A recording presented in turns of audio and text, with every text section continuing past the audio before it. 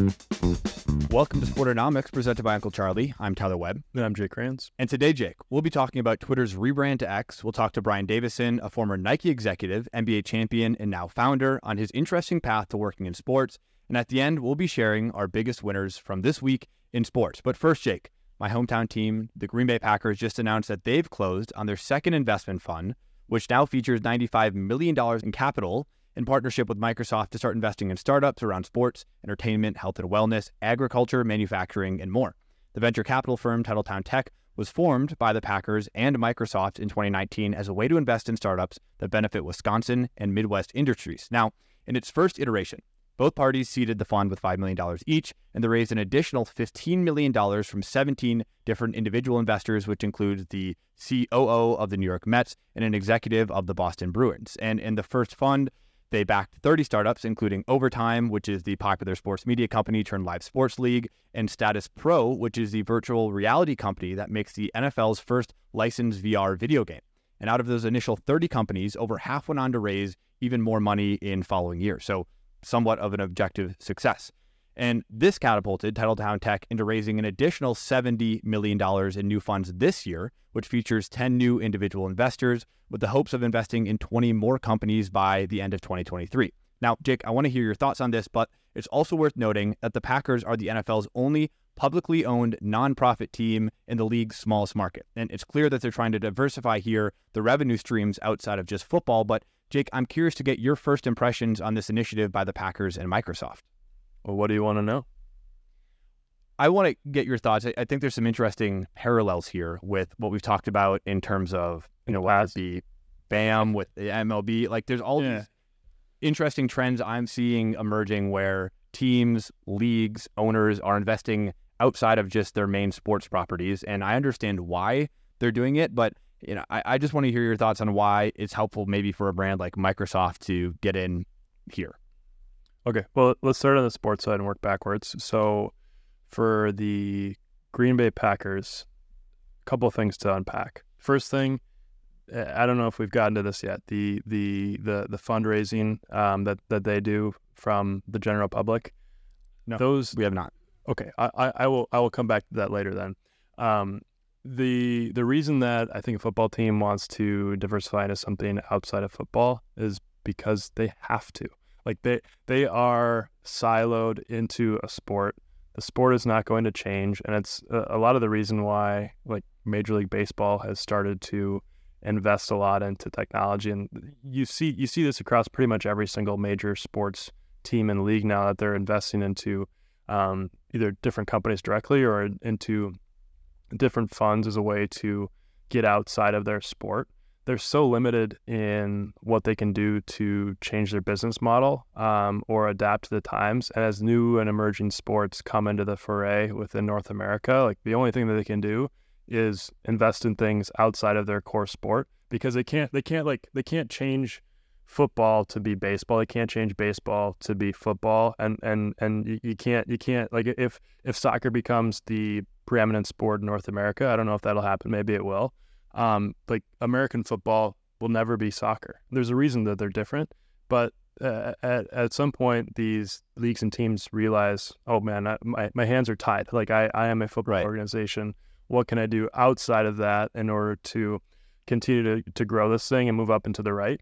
I think some more other organizations will be very content with just being an NFL franchise, and that's probably a fine business to be in. But as you'll likely allude to here, like it is not necessarily save the Packers. Like they're in a fine enough financial position, but as they went through COVID, like this was a really great hedge against their core business model when a big chunk of their revenue was shut down for really a year and a half. Why would Microsoft want to get involved with it? Microsoft is actually investing a lot into the farming infrastructure side of things. I know that this investment isn't directly into that, but it tangentially plays into their investment into the Midwest. They are obviously a software, and I don't know, I'd argue they're primarily a software company. They have a little bit of hardware, but they're primarily a software company. And so this is similar to the NFL and a team like the Green Bay Packers. This is a great way for them to hedge their bets and invest into an emerging area for their own brand without actually going in and trying to build the infrastructure themselves. They can just rely on one of their investments to do that work for them. Yeah, I want to center on this idea of COVID, especially as it pertains to live sports. So we obviously saw a lot of live sports leagues exist without fans and teams without fans. And as you and I both know, as everybody knows, that's a huge revenue driver for teams, is people coming, spending money at concessions, spending money on tickets, sponsors willing to put signs up in stadiums. Like this probably drives upwards of 75 to 80% of operating revenue that a team makes every single year. And when that gets stripped away, I think a lot of these teams realize how fragile of a position they're really in. And I'm not going to sit here and say the NFL is a house of cards that could come tumbling down at any time. Like it's a $10 billion business that is probably only going to continue to grow. But at the same time, a lot of these teams aren't always operating on the fattest margins. And I think the Green Bay Packers are a really interesting example of this. I look back to, I remember hearing a quote from their president. They don't have an owner because they're publicly owned, but they have a president who runs Green Bay Packer LLC essentially. And he talked about how if they had to go any more games than they already had to, which was the majority of the 2020 season, 2020-2021 season without fans, that they probably would have had to start getting bailed out at the league level just because they didn't have as much money in the coffers as some of these other teams that have independently wealthy owners to help subsidize all of the losses that they were having without having fans in the stadium. And what was interesting was you look at their operating loss the year of COVID, which was $38 million, but they still had a net income of $60 million, which isn't all that much lower to what they saw last year, which was something in the neighborhood of $68 million. And that was a normal season.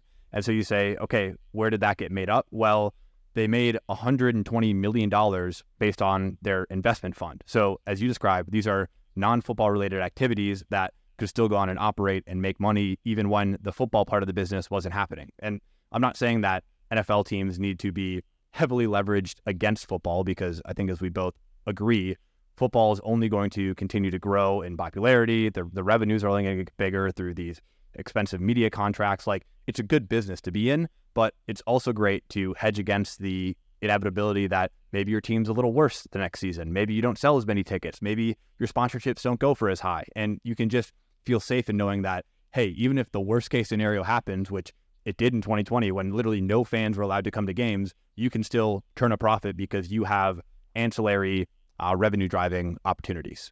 Yeah. From a truly investment perspective, and I'm not here to give investment advice, like if I'm the Green Bay Packers, I probably wouldn't be taking a large chunk of our revenue and then putting it into an investment fund. Sure, if you're able to raise money from somebody else and have that be a direct investment into the state of Wisconsin and the communities directly surrounding the facility, awesome. Like that's a great way to bring more money in and to, by extension, bring more people in over time and keep more people around. But if I'm the Green Bay Packers, I'm investing every single dollar that I have back into the organization to make it a better fan experience, or maybe acquire more land or build new facilities around Titletown in order to Which they have done. Experience better, which they also have done.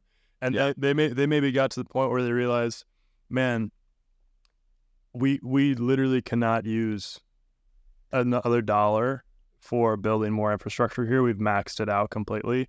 We need to go outside of this, and if that's the case, then maybe it does make a ton of sense for them to do that. But for really any other NFL organization, like, the best investment that they can probably make is right back into the team and the facilities themselves in order to pump that cow as much as they possibly can, because that's going to be the core driver for that business.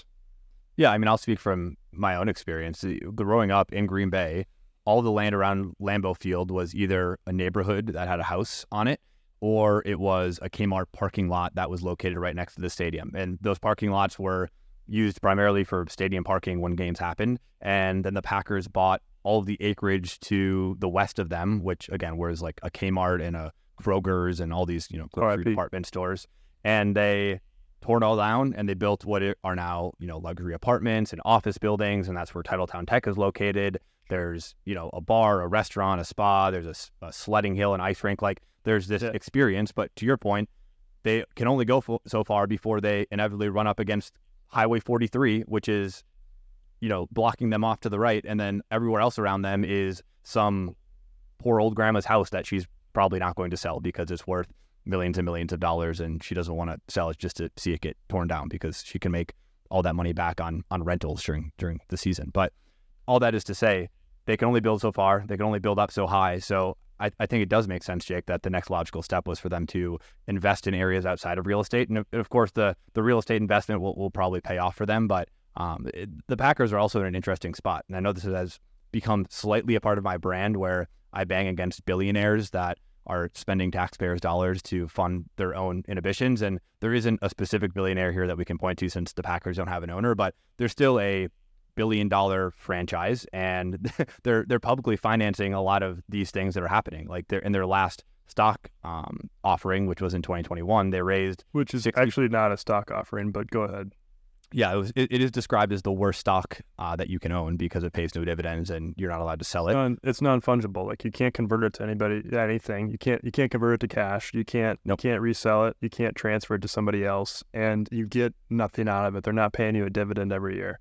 It's a really expensive memento, and they take that and they sell it for $300 a pop, like they did back in November of 2021, and they raise $65 million on the back of it for stadium renovations. So they basically crowdfund a new seating section in Lambeau Field that they can, of course, turn around and sell more tickets and to the people that they just crowdfunded from.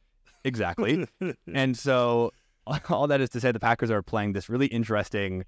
They're existing on this really interesting line where they seem to cry poor a lot. And I do believe that they don't make as much money as other teams. They are still frequently in the top quartile of revenue earning teams. I think they're probably run pretty shrewdly as a business. And of course, they're one of the most popular teams in the biggest sports league in America. So they're going to make a lot of money, but they also get to cry poor because they're the smallest market and they don't have a billionaire owner, and they get to do these fun, kitschy things that they've done for years. They've done 5 times before where they sell stock offerings and it's a fun, like, crowd rallying activity. But when you really look at it, you're like, okay, you just did a wealth transfer from your fans to your $1 billion team to build a new seating stadium, and you basically make what is the equivalent of a season worth of revenue just in a couple months by selling a piece of paper. But which isn't all bad though. Like I think there's a lot of good things for it. Well, one, it keeps the team around, absolutely, and so that's the most important thing. And then two, it creates, it's better than a tax. I mean, it's better than taxing the people that don't have the option. At least these people are willingly, they know what they're buying. They're buying a $300 sheet of paper. So to that extent, is better than taxing people, unwillingly to a certain extent. Sure. I mean, we're not a political podcast, but we're not a political podcast. People do have a somewhat of a vote, but everybody has the opportunity to opt in. If I wanted to opt in to be a Packers owner, which I never will because I just see no value in it and I don't like the Packers, I could. But as you mentioned, there is no fungibility to it at all, so you can't transfer to anybody else, and it's just a way to crowdfund. And yeah, they literally have a blank check that they can pull from at any point if they want to, and if they really needed to make things work in a given year, they totally could. Like their owner has more than $1 billion. If that makes sense. If you're picking up what I'm laying down, they have the entire state of Wisconsin plus some. Plus a lot. When they did the stats on the last stock offering, only 17% of the stock, was like something like 500,000 shares or a couple 100,000 shares rather, it was sold in the state of Wisconsin. And that means the other, 83% was sold outside of the state of Wisconsin. So you're getting Californians and Floridians and Texans to all pay for a stadium that they might have never visited before in the state of Wisconsin, which is really interesting. I want to close on this last point, Jake. What do you think this says, or what do you think the psychology is here around the Packers publicly stating that they're doing this to sort of help better the industry that exists in Green Bay, Wisconsin, and more broadly in the upper Midwest? So part of the research that I did here was the people running this fund talking about how there's a sort of brain drain from this part of the country. And I'll even include Minneapolis in this, where it seems like if you're smart in enterprising and you want to work in tech or you want to work in a startup, you're going to go to one of the coasts. You're going to go to Silicon Valley. You're going to go to New York City. You're not going to stay in Minneapolis or more specifically Green Bay. What effect do you think this has down the line for an organization like the Green Bay Packers if they can retain some of this talent, in the form of investing in startups that, they have more direct influence over? Yeah, I don't think they're really thinking about it from a brain drain perspective at all. I think they're thinking about it from two lenses. If I was them, I'd be thinking about it from two lenses. One, will it make us more money? And then two, will it bring more people to Wisconsin and keep more people in Wisconsin, which will subsequently then bring them more money. So that would be one end too. Like they're thinking about it in the short-term sense of, okay, can we convert this into an organization that will return more money than if we place another dollar into the core Packers business of running a football team? And then secondarily, like, okay, will one of these companies spin up and become a 1,000 person company that's based somewhere in Wisconsin and has the ability to evangelize another few thousand Packer fans for life? Sure.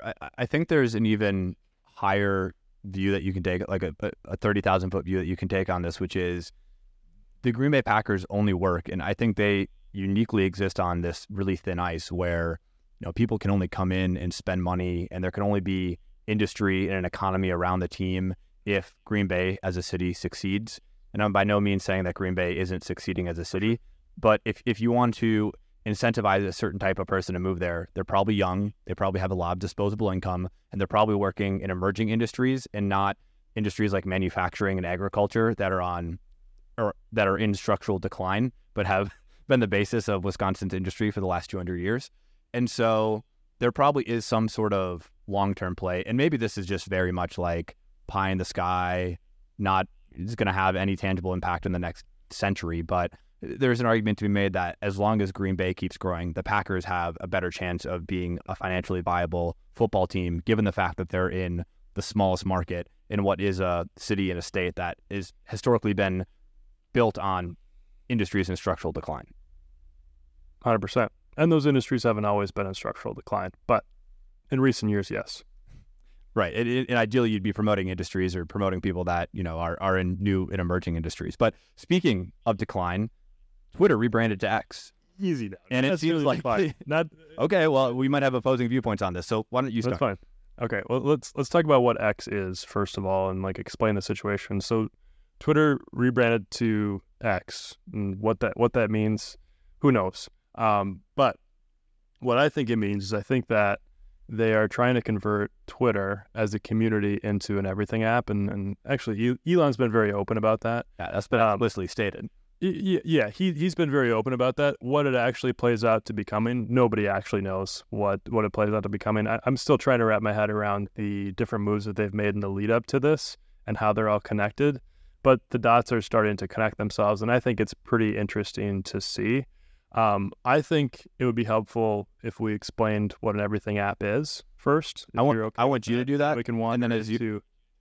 Yeah, as you're talking, I'm going to pull up Linda Yaccarino, who is the current CEO of Twitter, her description of it, because it was the biggest PR mumbo jumbo I've ever heard. But I'm going to give you the benefit of the doubt and let you explain in your own words what an everything app is. Okay, so I will give an example that people in the Western world, primarily North America and the United States, have probably never heard of. If they've maybe heard of it, it's probably just through some PR type thing. And then I'm going to give an example that everybody's heard of. And it's technically not an everything app, but it is what an everything app is designed to be. So the first example is a company called WeChat. This is an app that has like 1 billion users based in mainland China. I believe the company Tencent, which also runs TikTok, is also the company that created WeChat. And what they do is they connect pretty much every element of the human experience into a single app. And what it actually ends up being is an operating system by which people are able to live their lives off of. And so instead of it just being tweeting back and forth at each other and communications, like a WhatsApp as an example, you're actually able to communicate back and forth, pay for things, send people Venmos, send people their paycheck, do your health insurance, order food, do all these things all within a single interface. And it reduces the amount of areas where you need to spend time within your life. The example in the Western world that comes to mind readily for me is Apple. It's not an app, but it is an operating system. Yep. And it is essentially a way of life now at this point. So when Apple was first started, they had computers, and then those computers converted into iPods and then iPhones and iPads, and now they have pretty much every single piece of the human experience is built into their operating system and is at the tip of your fingers. And you could live your life without having any external apps on your iPhone. They have quickly become the largest manufacturer of wearable technology and watches. They've become the largest watch manufacturer in the world, the largest headphone manufacturer in the world, probably the largest phone manufacturer in the world. I'm not sure on that one. And then they are quickly becoming one of the largest financial institutions in the world as they continue to grow and expand their banking arm. And if they really wanted to ruffle some feathers, they could become the largest advertiser in the world. They already have a little bit of advertising infrastructure built into what they have in their operating system. But if they wanted to, they could totally crush Google. They could totally crush Facebook. They could totally crush all these other platforms that rely so heavily on advertising just by flipping a switch on. And so that in my mind is what an everything app is. It's an operating system of which people can rely on. And it's very different than what we've seen, in my opinion, in the Western world for the last 30 years or so. Everything in Silicon Valley is so focused on growth.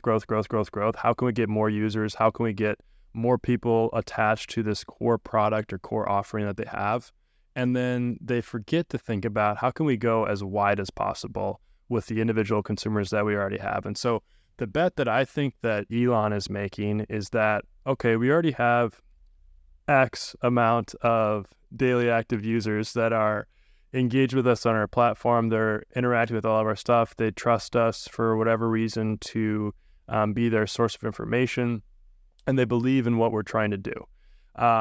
As a part of that, we're going to start offering them more and more things, and we think we can capitalize all of those individuals. And instead of them being worth, let's say, $15,000 to us throughout their lifetime, just from an advertising perspective, they're able to generate $15,000 off the advertisements that they're sharing with this individual. We can convert that single person into somebody that's worth $200,000, $300,000, $400,000 in their lifetime, because that's the amount of money that they're going to spend through this everything application or everything operating system that is X.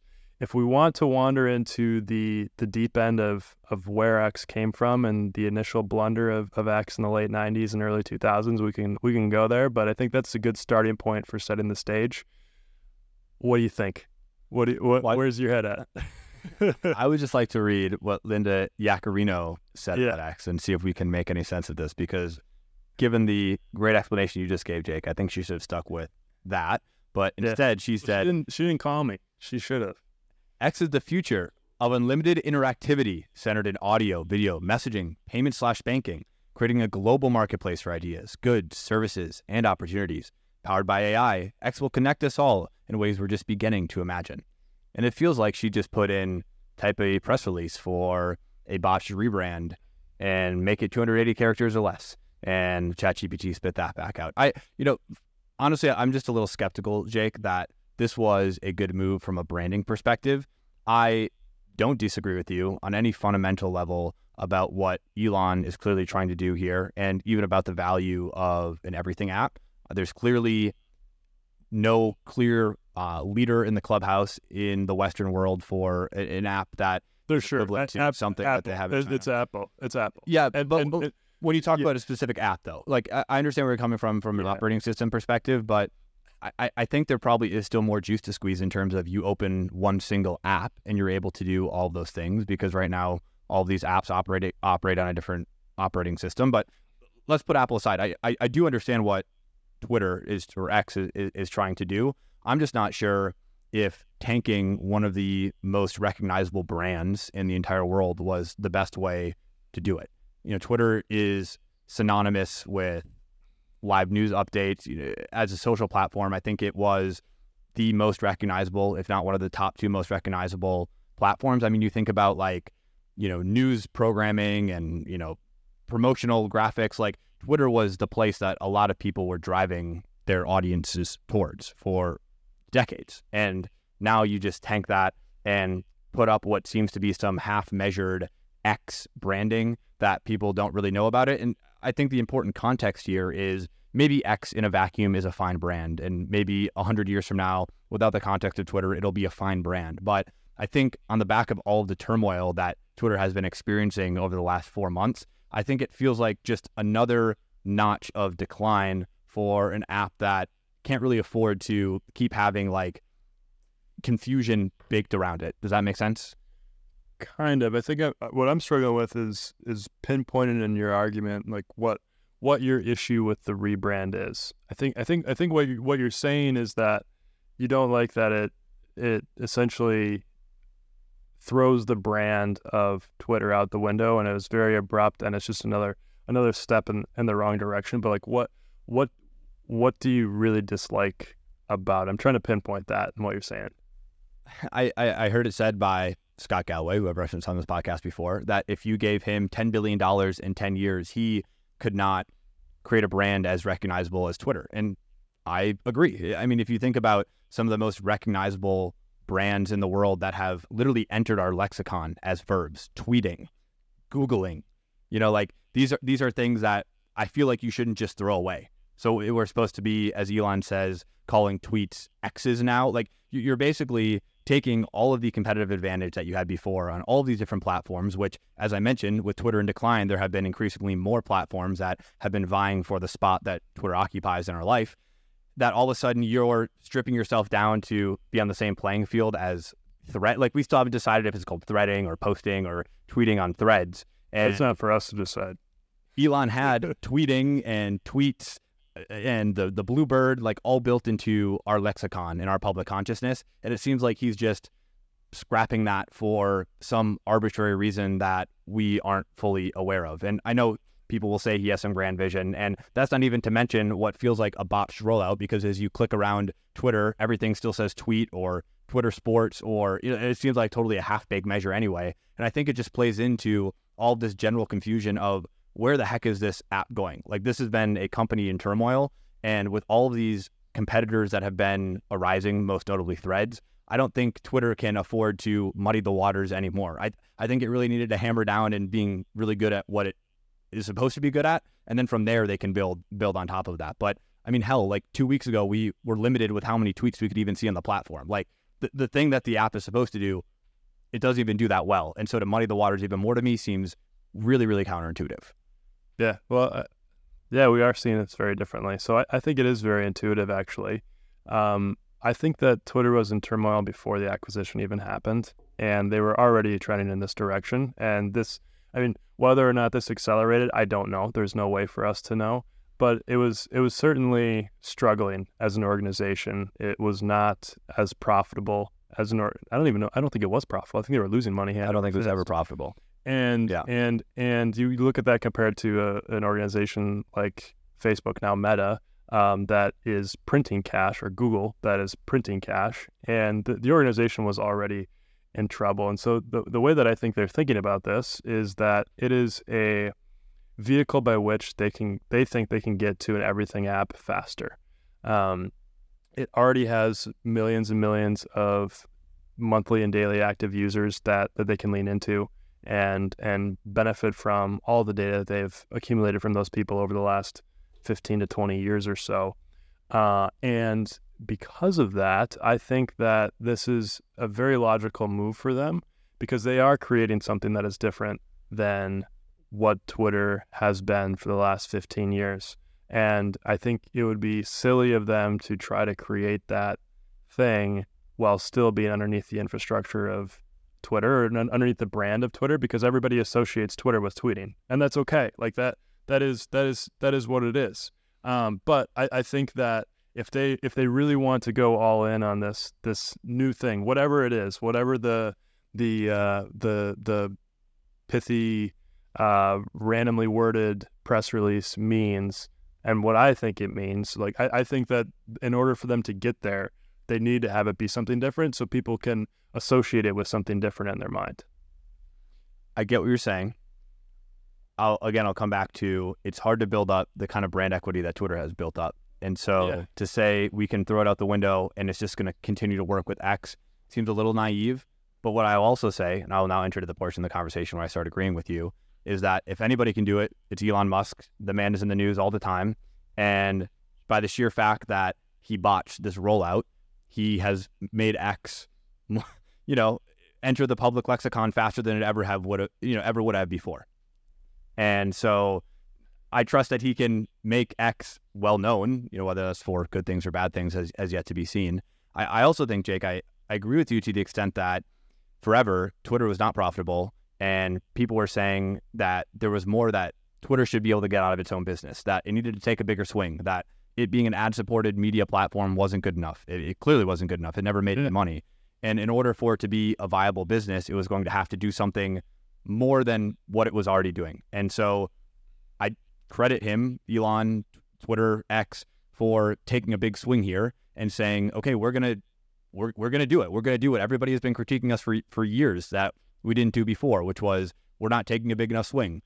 We're just a micro-blogging platform that doesn't offer anything else and doesn't even make any money. Now they're trying to do payments, and they're trying to do messaging, and they're trying to do audio, and they're trying to do it all. And you know what? All the credit to them, because clearly it was not something that was working beforehand. And so I guess you do have to try something differently if you really want to make a big splash and you want to allow Twitter to, be the force that I think a lot of people agree that it could be. Because as you know, Jake, and it's a good point, they have the ultimate user acquisition tool, which is a platform that it seems like 85% of the Western world is already on and already spending a lot of time with. And that could feed really nicely, as you described, into a lifetime value that far exceeds anything that Twitter's getting out of its current users. Yeah, the thing I think they're going to really struggle with, though, is trust. They as an everything app, I think that's one of the things that they'll really need to have. It's one of the things that Apple certainly has. Totally. And it is something that Twitter, especially recently, does not have. I agree. And in a lot of ways, like they've struggled on the technology side of things. It's become increasingly more buggy for whatever reason in the last couple of months. And the content there is just so unfiltered that it is really hard to build trust with the community. And subsequently, it's hard to build trust with the brand and the platform that you're on top of. Now, there are probably a chunk of people that think that does build trust, that it is completely raw and unfiltered and anybody can be on there. But I think that's an area that they're really, really going to struggle with in order to get this thing to actually work. And you know what? Maybe they'll get there. I'm really excited to sit on the sidelines and watch. The really cool thing is that they converted it into a private organization, and so we'll have no idea how it's actually going until it actually plays out. And I think as the dots connect themselves, I'll be excited to be the one that's trying to sit there with a piece of paper and connect them on my own. From a brand perspective, I want to close with this. Do you think that this rebrand to X, and what I think we would both agree has been a 4 months for Twitter where they have been on the decline versus on the incline, how do you think this affects a brand's use of Twitter, speaking specifically to a sports brand? Like, do you think come NFL season that we're going to see any market shift in teams or league strategy because of the chaos that has ensued at X over the last 4 months? Maybe not by the NFL season, but we'll see. We'll see how it plays out. Like if they really move quickly at the speed of light, like they mentioned in the letter to their employees, I think there could certainly be a change. As you mentioned, though, like the entire internal platform of Twitter is unchanged at this point, and it's going to take them a long time to convert that into something that it currently isn't. And they have to untangle the web of the last 15 or 20 years of their existence in order to get there. And if they know what's good for them, which I don't know if they do or not, I think they keep the core functionality the same, at least in the short term, and they add things on top of it instead of trying to convert the core functionality into something that it's not. Like their primary flywheel for customer acquisition is Twitter. And whether they like it or not, that is going to be what it is for now until they figure out another way to acquire hundreds of millions of users, which is really difficult to do. And so I think they keep the core thing, and then they slowly add on more services to it until they get it to a point where all those other things collectively overtake the value of the core platform. Which I think is the crux of my argument in all of this, which is they could have just called it Twitter, and much like Meta rebranded and still kept Facebook and Instagram, and talked about how they were making a bet at a organizational level that the metaverse is going to take off. I think Twitter could have positioned itself under a parent organization called X, which was also developing payment features and audio features and various content and messaging features, but the core user acquisition tool of Twitter would remain unchanged. And I think in changing what is that acquisition tool, I mean, the biggest benefit of it, Jake, I think we could both agree, was that it was so well known by everybody that it was hard not to be a force in acquiring users for some of these downstream X projects. But now changing the name of the core product, that seems, I think, counterintuitive to what the goal of Twitter is going to be in the grand scheme of this whole X experiment. We'll see.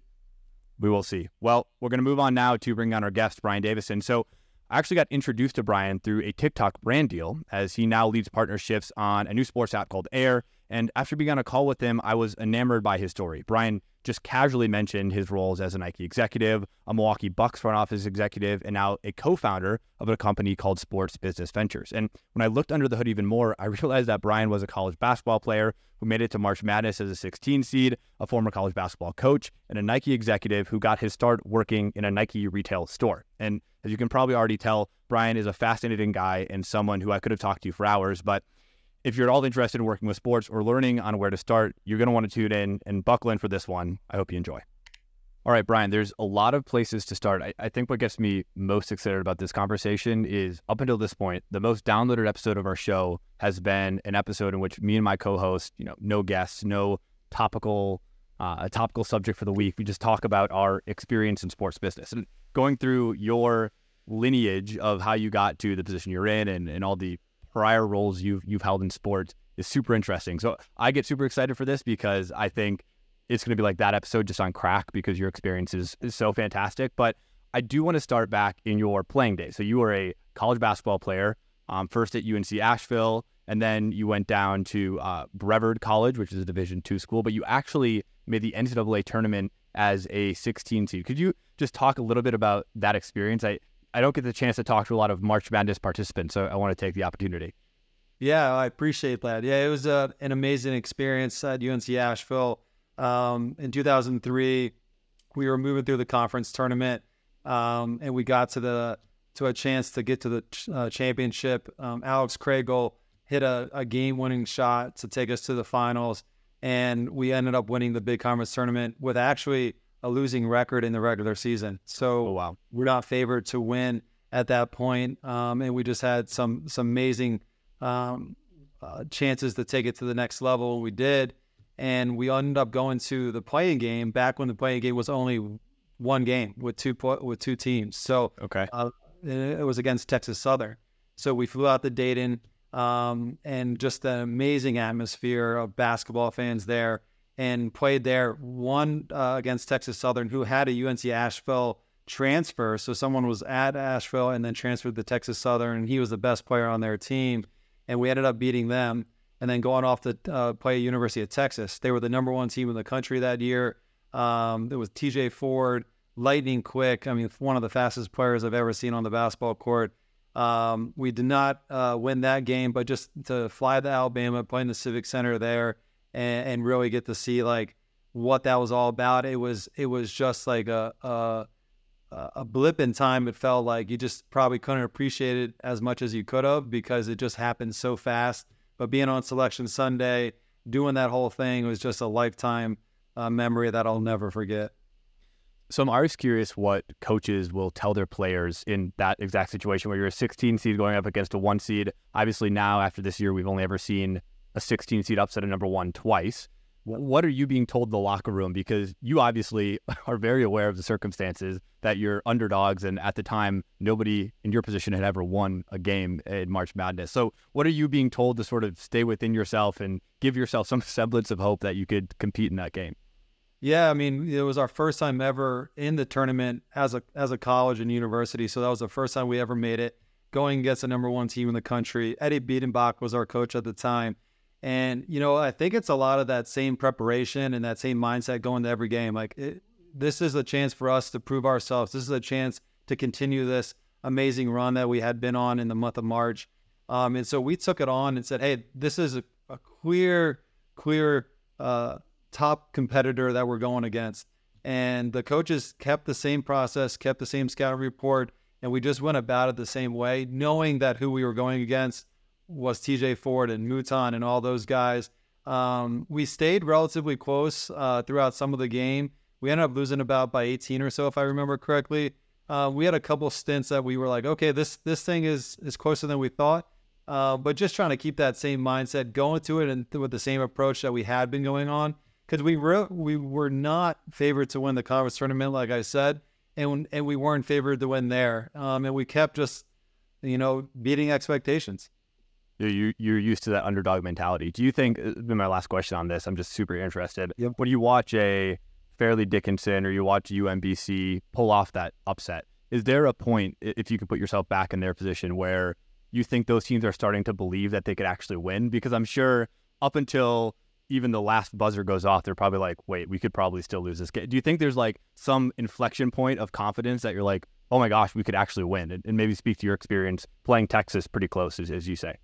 Yeah, so I think, yes, I think that inflection point does happen. I do think there's 1 or 2 people on the team, whether it's a coach, whether it's a player, it's someone on that team that before the game starts, there's a couple of guys in that locker room that know that they can do it. I truly believe in that. And I think the best competitors, the ones that are successful, the ones that think they're going to go into the game and they're going to prepare, they're going to give it their all and make that upset happen. And I think when that inflection point happens and you go, wait a second, like, we are in this game. We are doing what we've been doing all season, and we can make this happen. I think then it's infectious, and then it just takes 1 or 2 momentum swings in that game for that to actually become true and make the result happen. And so, yeah, I think that is there is that inflection point, and it's an amazing thing to watch. And I'm an underdog guy, so when I see that 16 seed, that 14 seed in, I love seeing that. I love seeing those UMBCs of the world come and make those upsets.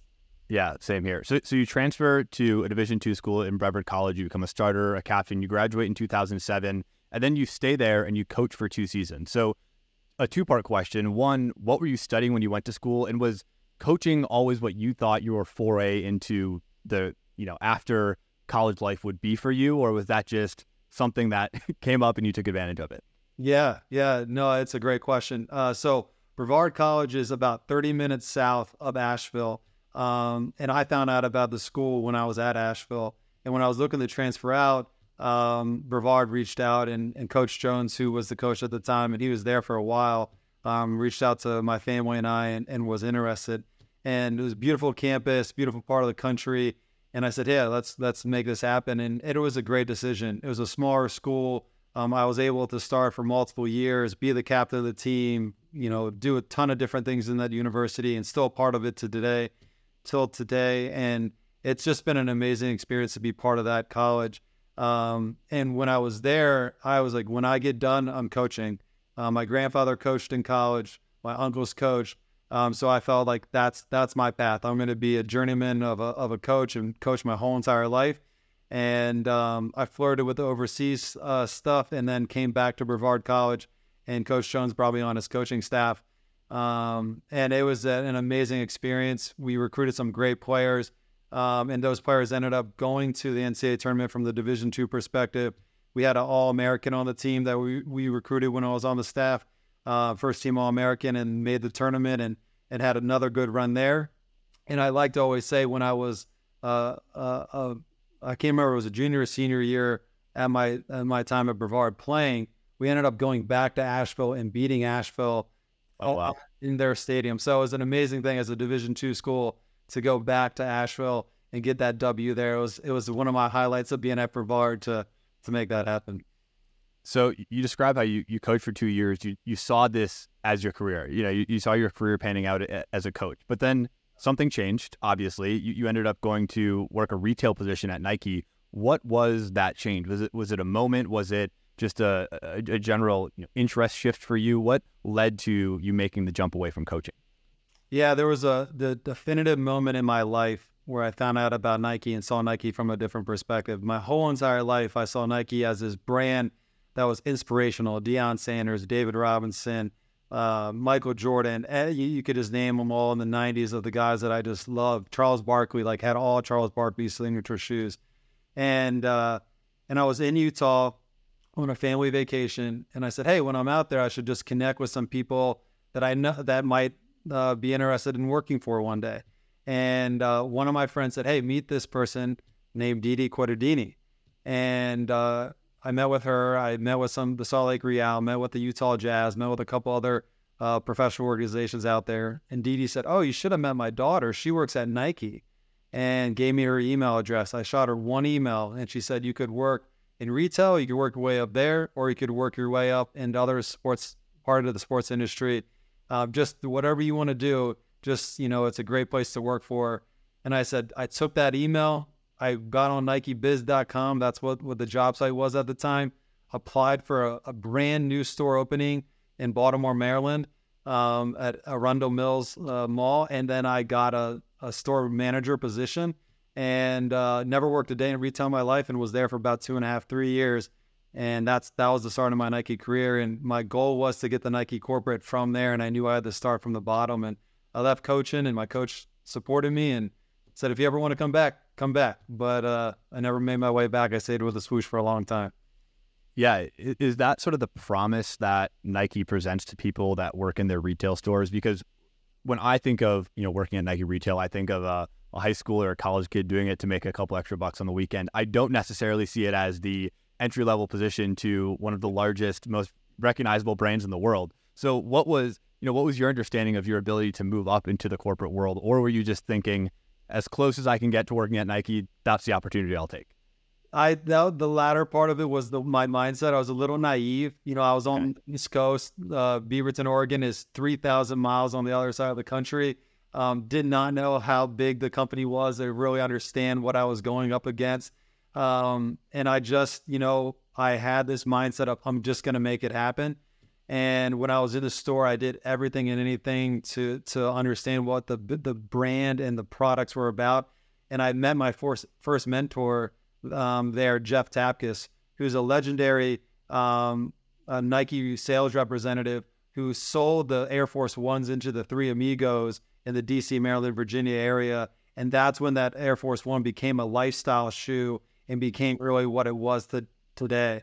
And so Jeff was in there shopping, and he kept asking for me every time he came in to help him shop and see where the newest stuff was in the factory store.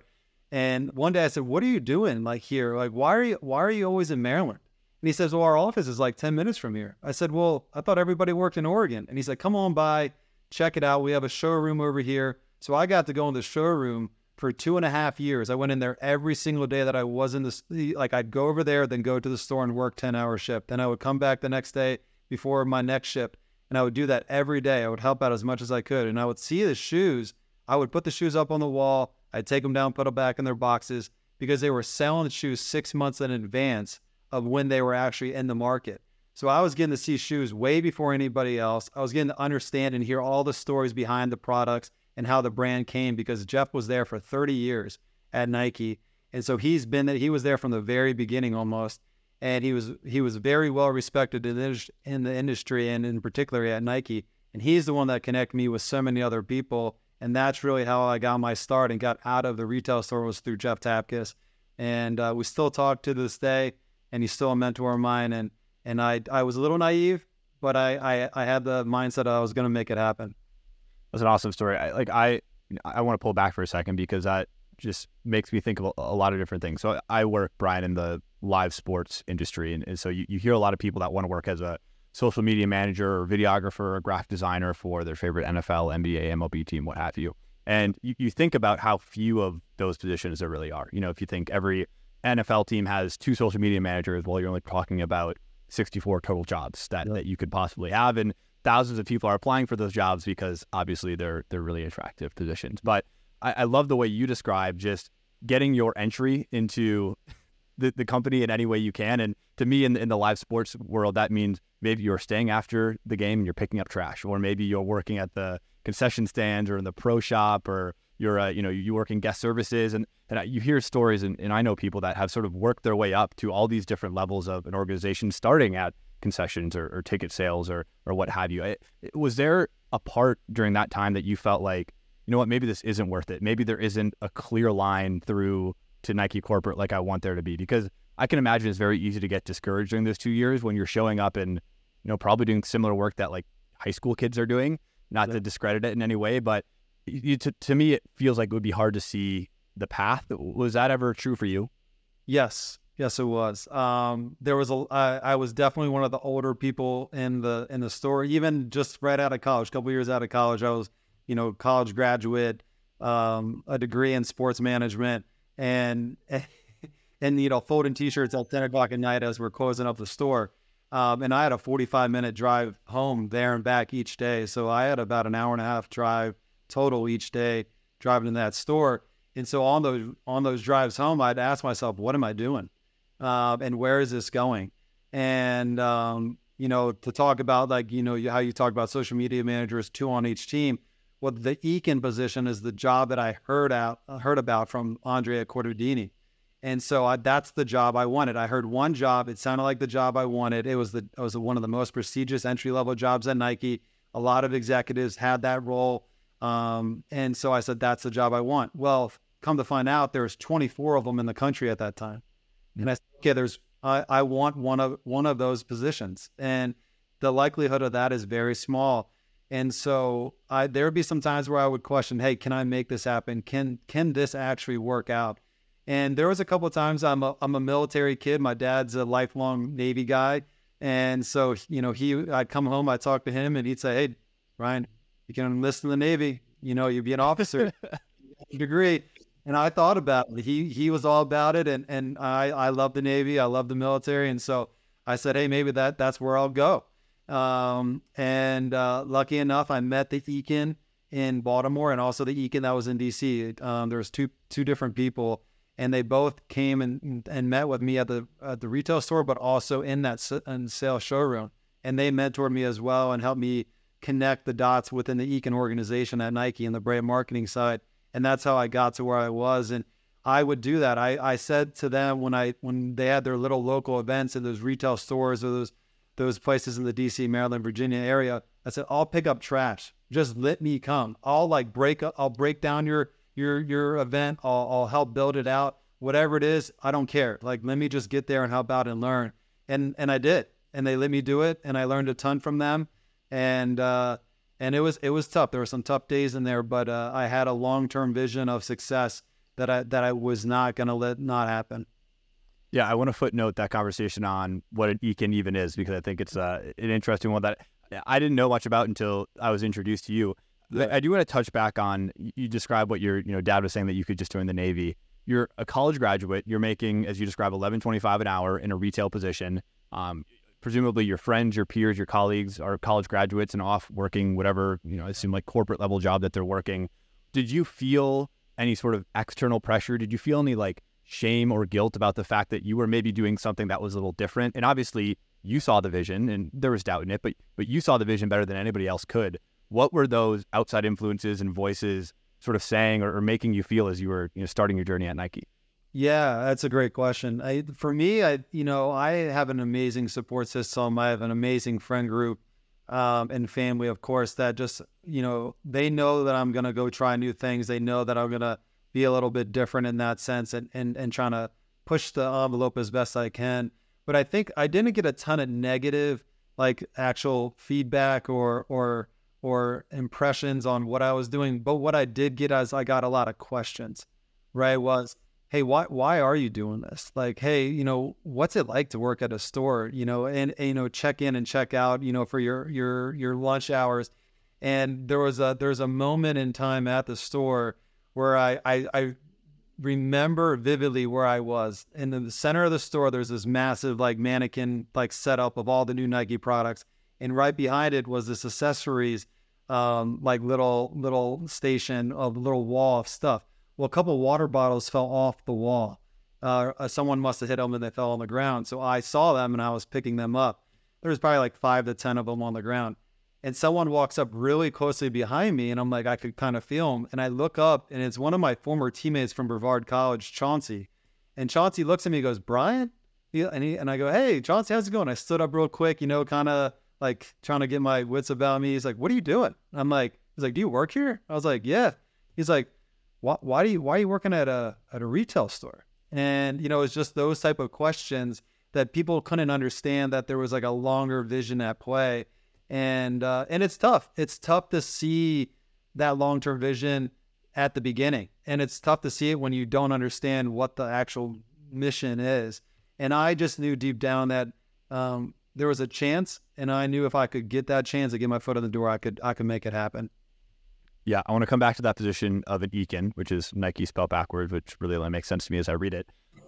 It sort of has this mythical reputation. Yep. You said you'd enjoy, you told me I'd enjoy looking into it. And I did, and I tried, and I still really didn't fully understand what it was. So could you give us like the elevator pitch of what an Eakin is, understanding it's this infamous entry-level position at Nike?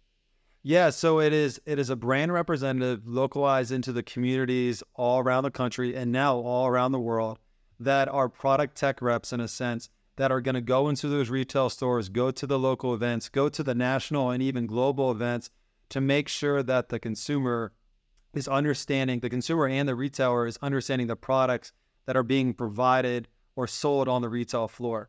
So an example would be, I had 50 accounts in the DC, Maryland, Virginia area, and I would go to those accounts on a daily basis. And I would say, hey, this is the new LeBron 8, and this has the new Zoom Air in there, and this is the store behind the South Beaches. And then I would go to the NBA All-Star game. Hey, this is the new All-Star colorway behind, back in Orlando, when it was in Orlando in the early 2000s. And this is all about NASA, right? We teamed up with NASA, and these are why the colors are orange or gray or whatever that is. And so your product storytelling, all the brand narratives of what the company is providing at the local level. And from that, you really become the representative of Nike at a very grassroots level, because you're in the retail store, you're at the events, you're with athletes, like young athletes, not professional athletes, and you're really understanding the brand, and you're just absorbing all the product stories, all the brand stories, all the athlete stories, and you're the voice in the marketplace. And so it's a fun job. It's a very high level job as it pertains to storytelling, and it's just one that you have to be able to build connections and at the same time be able to storytell. Yeah, it does seem like a really multifaceted position in that sense, where you're being trusted as this brand evangelist, a face of a brand for a couple 100-mile radius. But at the same time, you have to have like a really in-depth knowledge about the product and about the story behind the product, and you have to be good enough to sell somebody on the story of the product and inevitably why they should spend their money on it. You mentioned how you won the Eakin Award in 2012 for Eakin of the Year. What sort of things do you do to win that award? You mentioned there are 24 people across the country. I'm sure all young aspiring Nike employees like yourself. But what does an Eakin do to win an award like that? Yeah, I mean, it was something I had my eyes set on the second I heard about the award. And I'll fast forward a little bit to tell you about somebody that was another very pivotal person in my career, Nico Harrison, who was the head of sports marketing for Nike basketball at the time, and now is the president and GM of the Dallas Mavericks.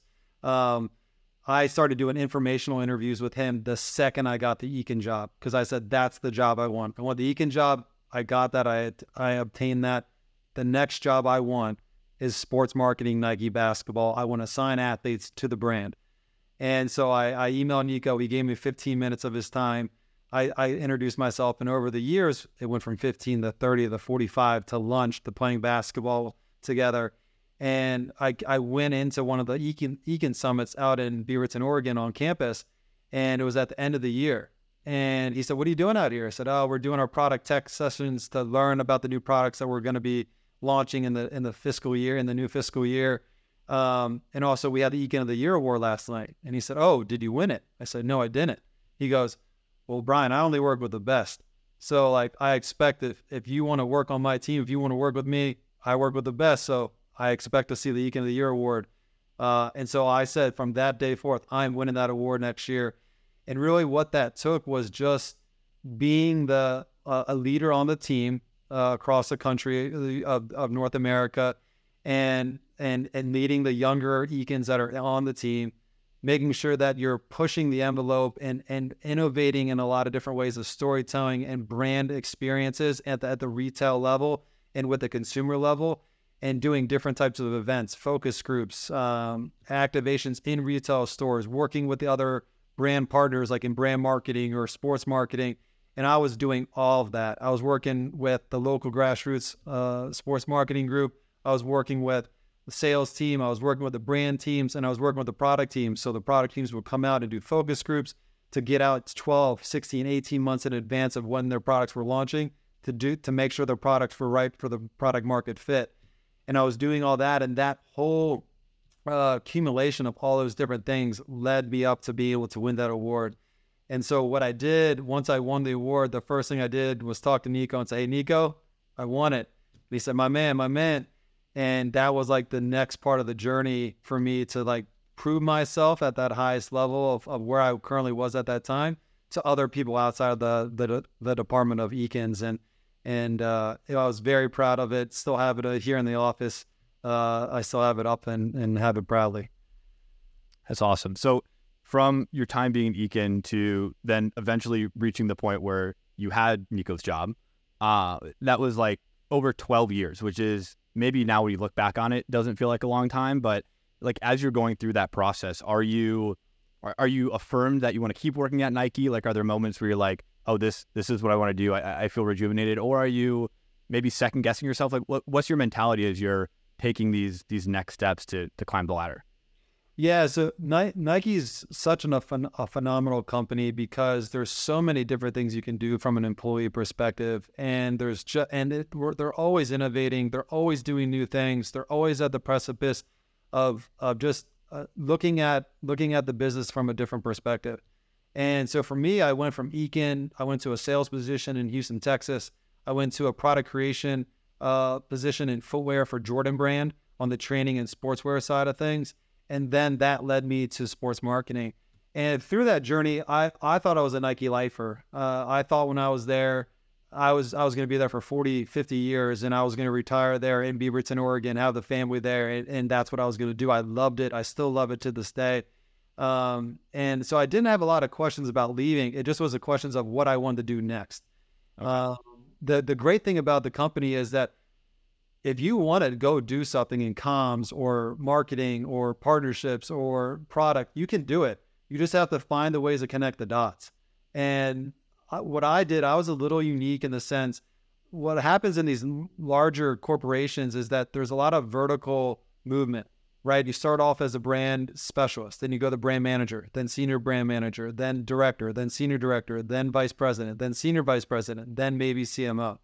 And for me, I went from retail to brand to sales to product creation and then sports marketing. And so my theory there, what I felt worked really well for my personality, was I got a plethora of experience in a very robust way to be able to then pinpoint, do I like this job? Do I want to do this for a long time? If not, I just learned something that is very intricate in the business space, and I built my business acumen up to be pretty large to then be able to go into sports marketing and run a footwear business for Giannis Antetokounmpo and build signature footwear and build brand campaigns and all that, because I understood what those jobs were doing. And so I was able to build those blocks up to be ready for the ultimate job that I wanted at Nike, which was sports marketing. Sure. So let's talk about that. So if you can see the posters behind me, I'm a Bucks fan. I'm from Green Bay. So the Giannis connection and then later on the Bucks connection is really cool to me specifically. But You talk about how you re-signed Giannis to Nike in 2017. You helped launch his footwear brand. What is a conversation with a superstar like Giannis like to get him to work with your brand to launch a shoe versus the plethora of other brands that are cropping up that I'm sure are making just as enticing of sales pitches? Yeah, so 2017 was a really interesting time. Giannis's contract was coming up for renewal. Adidas was coming pretty hard. Yeah, I think a lot of people probably remember Adidas backing up the truck at the Bucks practice facility with tons of Yeezys in the back. I mean, it was just like 300-400 pairs of shoes. And Thon Maker, who was an Adidas athlete, brought him out. So afterwards I said, Thon, what are you doing, man? Like, you're killing me. I know you're an Adidas guy, but like, he's a good guy. And so Thon brought him out there and he saw the shoes and it went viral. And I said, oh man, like we're up against it. So Susan Molders and Nico Harrison were also part of the deal team. It wasn't just myself. It was a great team to be on, and we attacked it in a very unique way. But for me getting to know Giannis the way I did, he was very family first, right? And he's not all about the bells and whistles. It doesn't have to always be overdone. And so the other brands, they went pretty large. They rented out big spaces, lights, smoke, and everything in between of that. And there's nothing wrong with that. But I thought we would do things a little bit differently. And so we rented out a space at the Westin Hotel in downtown Milwaukee. And I toured the space and I loved it. There was a place with a fireplace, a sofa, and just a little teeny conference room table that could fit about 12, 15 people on it, so the whole family could be there, and then the myself and the team could be there. And so I got pictures like you see behind me that were just of Giannis and his family. We went to Target. We printed pictures all from his Instagram of him and Mariah, him and his mom and dad, his brothers. We plastered them up on the wall. We had some Nike shoes around. We had Greek food. We had J. Cole playing, which was his favorite artist at the time. And we did everything that was more homegrown, very authentic to him, not overdone, something where he could feel comfortable. And so that was our pitch. And we went in there and we talked for about 2 or 3 hours, and it was just breaking down over a 2 to 3 hour piece of time of why Nike was the place to be, with the product, the technology, the service, the team, the brand, the lineage, what happens after you retire.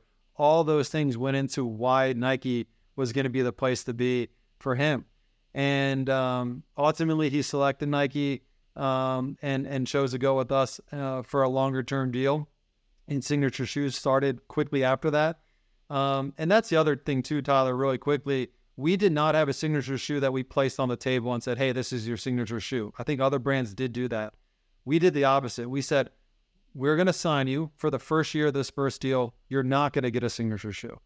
What you're going to get is we're going to sit down with the product team and build a shoe for you that's right behind me, right behind me. And that's going to be created by you. And that's what we did. And it was 100% with him from shoelace to outsole. He saw and accepted and approved everything. And that was another, I think, position that we took, that we just didn't bring something to the table and say, this is yours. Let's build it together. And that's what he's about. And so it was a lot of fun and very, very interesting times with the competition. But, we came out triumphant on the other end. Why do you think some brands do that? It does seem a bit counterintuitive to bring a shoe to the athlete and say, this is your signature shoe without your input. Is it a speed to market thing? Is it ego inflation? Why do some brands take what I assume to be a pretty contrary path to getting somebody to sign with them for a signature shoe?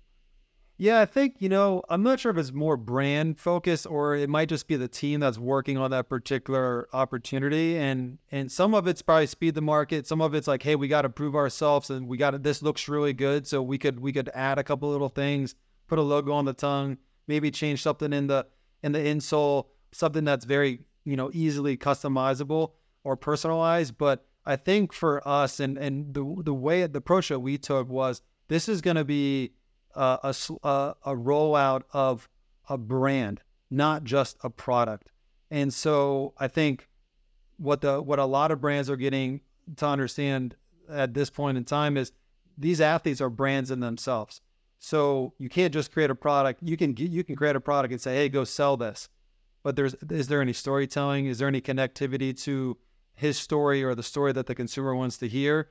And so we were really focused on storytelling around him and his family and his love for basketball. And so we were willing to take the time to do it the correct way versus get the speed to market, which is, I think, to your point, why most people probably do it if they do that. But I think it's more about making sure you're connected the right way versus just getting something out. Are there different considerations that brands like Nike have to have with athletes these days that they maybe didn't beforehand? You talk about somebody like a Charles Barkley or a Shaq having their own shoe. What do you think has changed in the landscape that maybe now appeals to a modern day NBA player that didn't 20 years ago? Yeah, it's a great question. I think for me in the shoe industry, you have to find an athlete that is able to resonate off the court. And you can be a phenomenal player on the court, and that's going to speak volumes to you in so many different ways, from just overall advertising a brand or a product and saying, hey, go buy this, or hey, be a part of this. But I think the ones that really are going to push a product, which I think is pushing a brand, you have to be able to resonate off the court. And it has to be in a way where people that aren't like diehard fans, let's specifically talk about basketball, that they might not know who you are because they don't watch games every night. They might not watch SportsCenter every night. They might not be on social like that.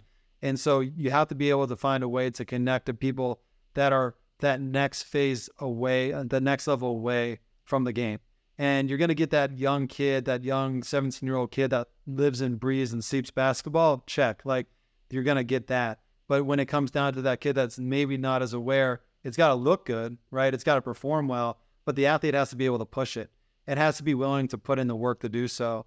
And I think that's the part too that's changed in the modern day age, is before it was like, hey, couple advertising, couple photo shoots, and you're done.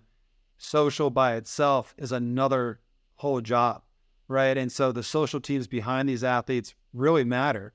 And the ones that do it the best have great social teams. Giannis has a great social team behind them with Nick Monroe. And so they are able to build their brand. They're able to communicate and commercialize their products and their partnerships in a much more broader way than ever before in modern day business. And the athletes that understand that are going to do the best. And that's what brands are looking for, not just guys that are good on court, because that doesn't always resonate to just being able to sell something. Yeah, that seems particularly interesting to me in the context of Giannis, because I think he's notably one of the more offline NBA stars that we have. Whereas you see somebody like LeBron James, who it seems like we know basically every nook and cranny of his interests, and he's a very online person. And to your point, Brian, I think that is an appealing part of LeBron James, where you can feel connected to him as a person, and that might extend your fandom to buying a pair of his shoes, even if you don't watch him every night on the court. Whereas with Giannis, it seems like maybe that's harder to pull out of him, and maybe there is some like natural affinity that somebody might have because he is a family man, but I feel like that allure only works for so long, and as you say, like, you have to be an athlete that's online. So what is it for Giannis, in your opinion, that works for him, understanding that he's maybe on the more reclusive side of being a professional athlete? Yeah, he's more reclusive than some, I would say. I think that the difference that he has is that he is, in his own right, an everyday person. He is very much like all of us. And most of the guys are, to be honest with you.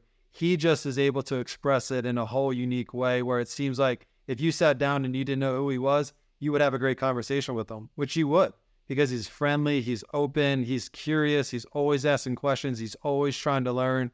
And so to me, the little bit of like that genuineness that he has comes across very vividly in a very authentic way. It's not fake. It's exactly who he is. And so I think that genuineness is the difference that he has versus some of the other guys. And I think those other guys, LeBron, as you mentioned, has that business acumen and that businessman sense that some people don't have yet or don't showcase as much. And Giannis is a very strong business person as well, but I think his brand is genuine, friendly, welcoming, and kind of an everyday personality that you can relate to. And I think that's what he does really well. I think the best brand campaigns that have been done with Giannis, not only just by Nike, are the ones that are the most relatable to him as an everyday person. Sure. And some of the commercials I've seen with the airlines that he works with over in Greece, to some of the things he does here in the States with Hulu. Back in the day, we did a project together with Hulu. It was very much just him being a normal person, but also an NBA All-Star and champion. Yeah, I want to focus the conversation back in on you, Brian. So you're in year 12 in some change at Nike. You've reached what you describe as your dream position, and then you decide to make the switch over to the Bucks after they recruit you into the NBA. I want to first ask you, was there some level of vindication, whether it be to yourself or to the other people that would come into the retail store and ask what you were doing, based on the fact that you reached that pinnacle that you knew you could reach? Like, describe a little bit what that feeling was like as you finally got to the point that you knew you could get to, but maybe other people didn't believe you could get to. Yeah, I will say that I do have some locker room material that I keep up on my proverbial locker that I just remember. Not to prove it to them, but more prove it to myself that, anything's possible. You just gotta put in the work. You gotta sacrifice a good deal, which I did, and most people do when they're having success. And I definitely felt vindicated in a lot of ways, and then really celebrated too. I think so many people along the journey helped me get here, and it's a community of people. I talked about Coach Tapkus. His nickname's Coach Tapkus, but Jeff Tapkus, Nico Harrison, and so many others had helped me get to where I was going. Tony Dorado is another one who's still at Nike now, and they were the ones that opened doors for me that I couldn't open myself. So it was almost like when I earned that position with the Bucks, so many other people felt that they were part of the journey too, because they went along with me, and it was a long journey from Division II assistant coach.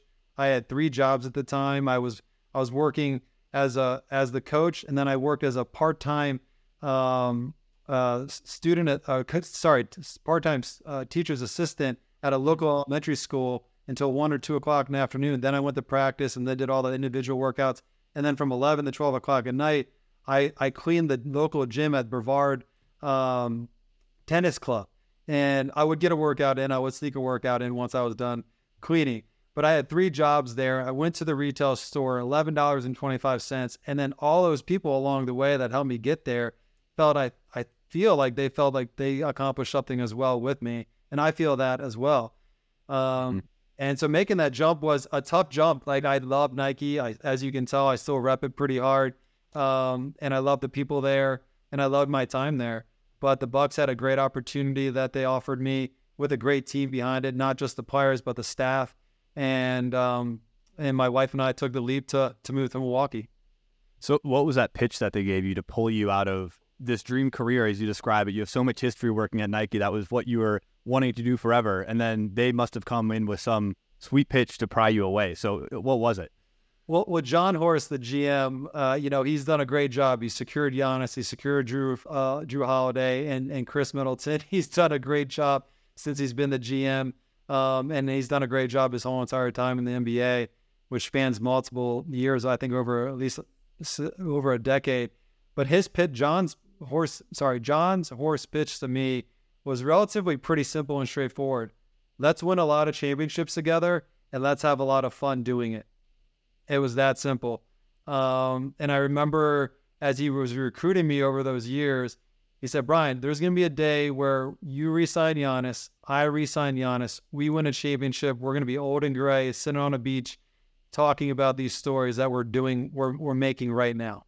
And I kind of remember that, and it was resounding for me to think through that. Like, yeah, we did re-sign Giannis. Yes, we did do a signature shoe. Yes, John did re-sign, John and the Bucks re-signed Giannis. And then, hey, let's go win a championship. And ironically enough, in 2020, in my first season, we won. So I remember right after I signed the contract, I was on the phone with John Horst and Dave Dean, and I said to them, hey, I'm excited to win a ring. Do you need my ring size? And this was before before it all happened. And, just a little bit of time later, we ended up winning in the whole thing. And so That was just an incredible experience. So it sounds like in order to get my Milwaukee Bucks back to winning a championship, we just have to make the call again to Brian Davison and get you back on the team, because the year it happens, that's the year they win it.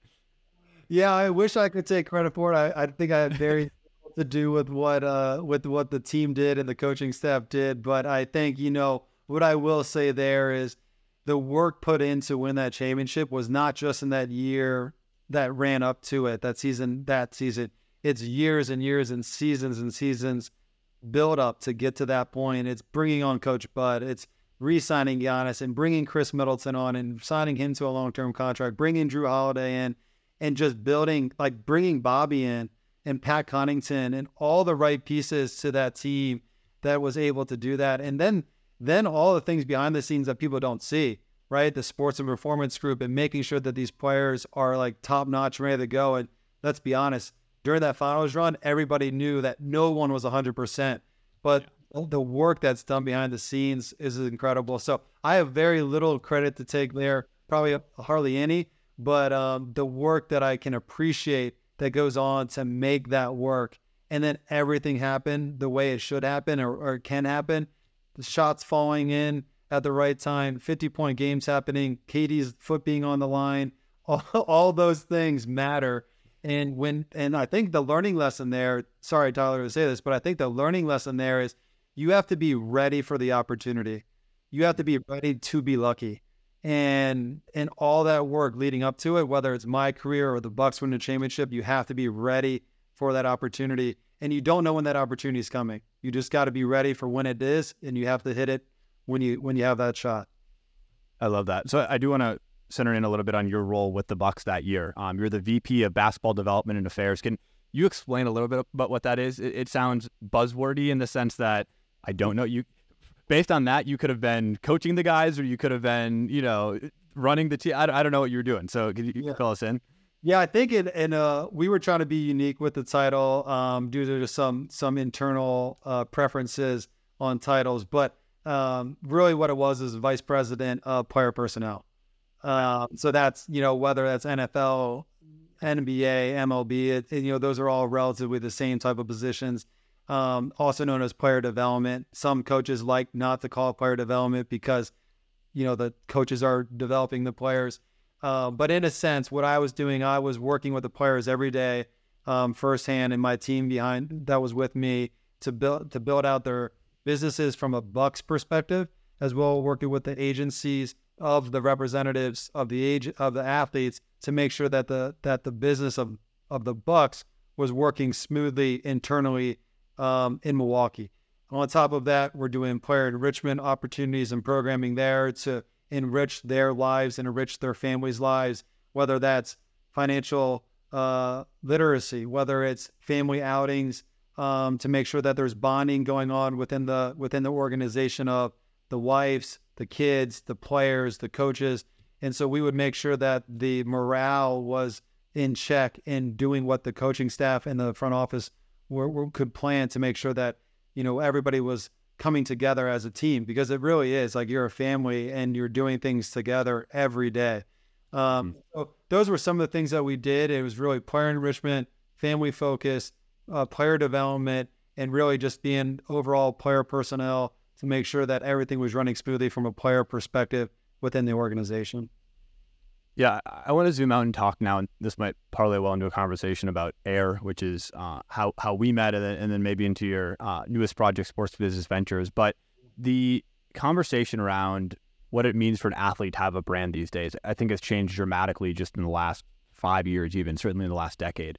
Whereas before, the way I put it is you would have had maybe 4 or 5 athletes in the NBA back in the 80s and 90s that got all of the television commercials, all of the print advertising. They got all of the endorsement opportunities because, one, there weren't a lot of channels for that to happen, and 2, there was only so much communication bandwidth the league had to promote stars, and so that ended up being like, Larry Bird, Magic Johnson, Michael Jordan, and that was about it. And so now today you see that there's so many more channels that players can now promote themselves through. There's no more gatekeepers that say, oh, you can't be in this TV commercial or you can't be on the cover of this magazine. if you're savvy enough, you can grow a social media following that inherently has value. And that has turned into more players getting more endorsement money, and even a shift away from just straight up, I'm going to pay you to say this thing on this commercial, and that's going to be a one-time check that you're going to cut and never get anything on the backside, to players are now developing brands and investment portfolios and growing businesses on the back of